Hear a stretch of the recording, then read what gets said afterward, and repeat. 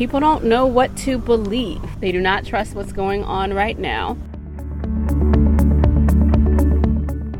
How many other times is this happening, right, without us knowing about it?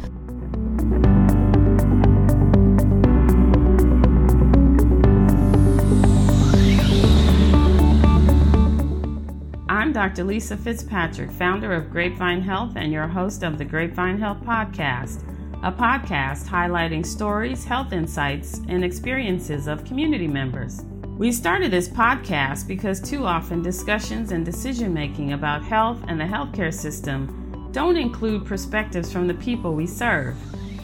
So listeners, if you have a personal story or an experience from working in the community or on the front lines of healthcare, contact us and we might have you on the show.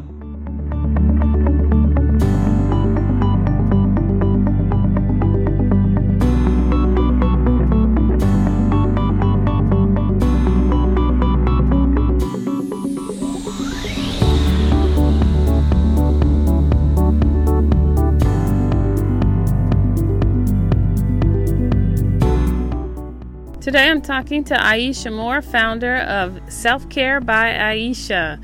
She has interesting insights about trust in healthcare.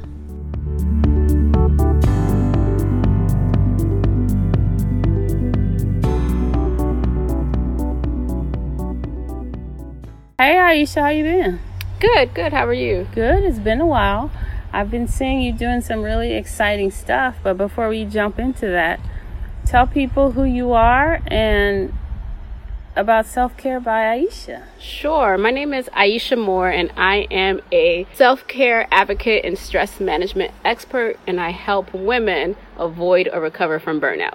Wow. Okay. So there must be a story there, because I know you were working in consulting and some other things in public health. So what was it that made you start Self-Care by Aisha?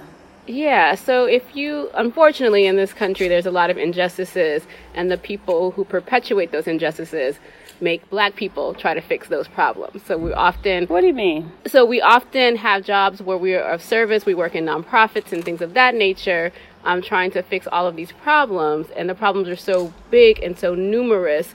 We end up with a day job, we're doing work in the community, then we have to serve our families who often, again, because of injustice, may not be very healthy because they live in food deserts. So we have a lot to do, and that can get overwhelming. Okay. You talk to community members all the time. I bet you have some great stories to tell.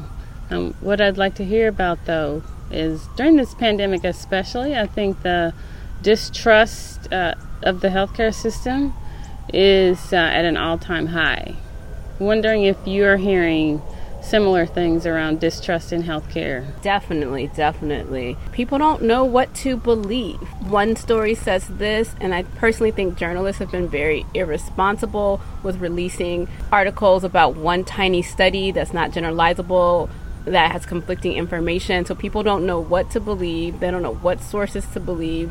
The internet is just rampant with information, and it's tiring trying to figure out what's true, what's not true, what's fake news, what's real news. And so therefore people don't know what to believe at all. So what are you hearing, though, when you talk to the women you work with about trust in healthcare? Or do you have an example or a story? Women that I talk to have had so many bad experiences, and particularly I talk to a lot of women about breast cancer, and so I hear a lot of experiences where they might have a symptom. So they might feel a lump, or they might feel just something isn't right. And especially if they're younger, they tell the physician, and they tell them, oh, we think that's nothing. Oh, let's wait and see. And Black women have a earlier onset of breast cancer, meaning that they get it younger. So typically we're getting more women in their 30s are gonna get it when you're Black. So the physicians should know that and be aware to, like, oh, she's a Black woman, she's in her 30s, like she's at higher risk, and they should believe them anyway. But add that data, I don't understand why I'm hearing so many stories of women not being believed. Women are telling you the healthcare providers don't believe them. Is that what you're saying? And when they're presenting with symptoms, yes. Do they feel like the providers are being dismissive of their concerns?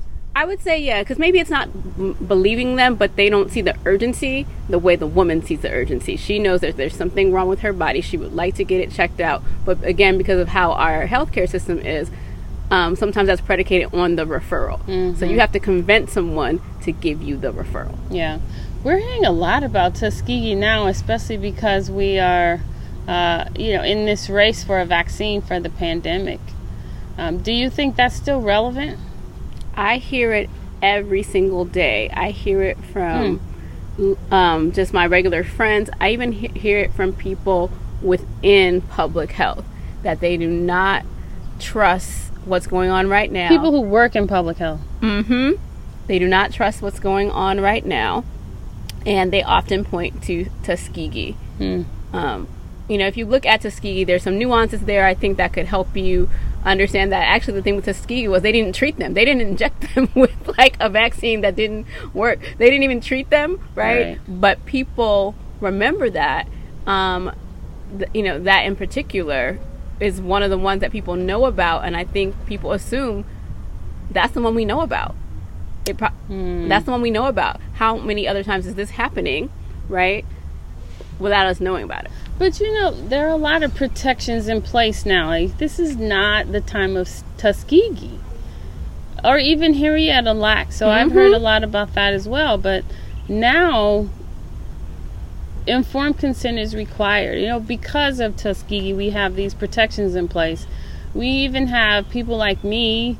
I'm participating in a vaccine trial. There are Black people who are sitting on committees, who are on leadership teams, overseeing this process. So I'm saying all that to say we have to move past Tuskegee because we will be left behind if we don't. What do you think about that? And what would you say to people who still use Tuskegee as a reason not to participate or even engage in healthcare? Yeah, I think I really do think that rest of the story that you just started to tell needs to be told. Like, no one hears, like, so after Tuskegee was found and stopped, what changed? People don't know that story. So number one, and people don't know about our public health heroes, right? So now everybody wants to know Dr. Fauci, right? And that kind of thing. But all of the other people who were involved, all the people at Morehouse who are working on these things, those Black public health heroes who really fought for us to change the system and are still there today, nobody knows who they are, nobody knows their names. And so if we could do more to finish the story and have those heroes be household names, then I think that could be better. Wow, I think you've just given us our next charge. So thank you so much, Aisha. I really appreciate you talking to us today. Thank you.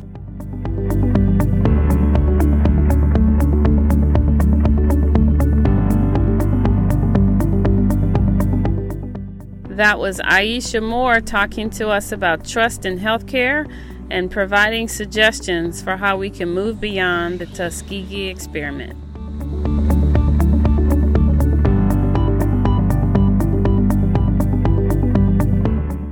Thanks for listening to the Grapevine Health Podcast. Our producer is Nicholas Elias.